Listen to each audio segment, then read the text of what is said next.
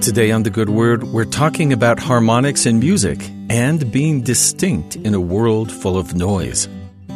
One of the most basic instruments in the orchestra is the trumpet. Most modern brass instruments use valves or slides to help change the length of the tube and therefore the pitch.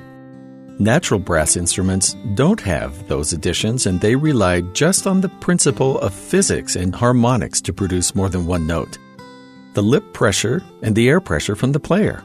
When the wavelength of air blown through the pipe changes, so does the frequency of the sound it produces, making pitches higher or lower.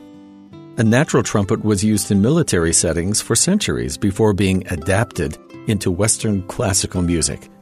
The trumpet is the perfect instrument to use to communicate across great distances due to its volume and a distinct tone that cuts through other noises, so it can be a signal and a rallying cry.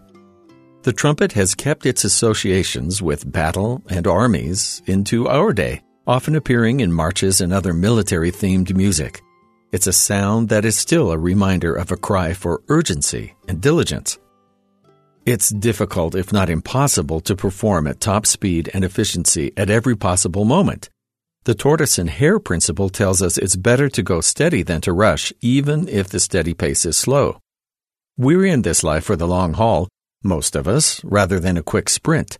That's why the Lord has always urged diligence and commitment, teaching His children to devote themselves to what they believe in and remaining faithful to our Heavenly Father, even when the going gets tough. Our results and rewards depend not so much on our skills as our devotion to His cause, as we seek His guidance to change ourselves and the world we live in. Doctrine and Covenants, section 75, has advice given to missionaries as they set out to preach, though the principles remain the same no matter how we're asked to serve.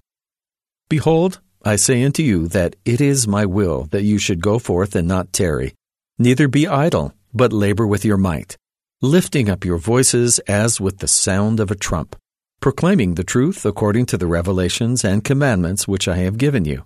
And thus, if ye are faithful, ye shall be laden with many sheaves, and crowned with honor, and glory, and immortality, and eternal life. The Lord has asked us to be a rallying cry to the gospel, to show by word and deed the miracle of His love and His work upon the earth.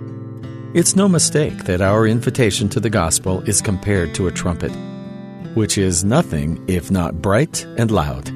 We don't need to be ashamed of our efforts to live the gospel. There's nothing to be embarrassed about when we're leaning further into the people we're meant to be. The Lord's people are distinct due to the influence of His Spirit, a single voice cutting through all the other noise. Our responsibility to be an example of the Lord's gospel means our approach to it needs to be consistent and committed. We're asked not to linger too long on puzzling out the details, instead going forth the best we know how. And those who serve in faith are promised a great reward, but more importantly, are becoming more faithful to who they actually are. Our true selves are distinct from the world we live in that can try and pull us down from our potential. The Lord's message is one of great importance, deserving to be shared with urgency and clarity.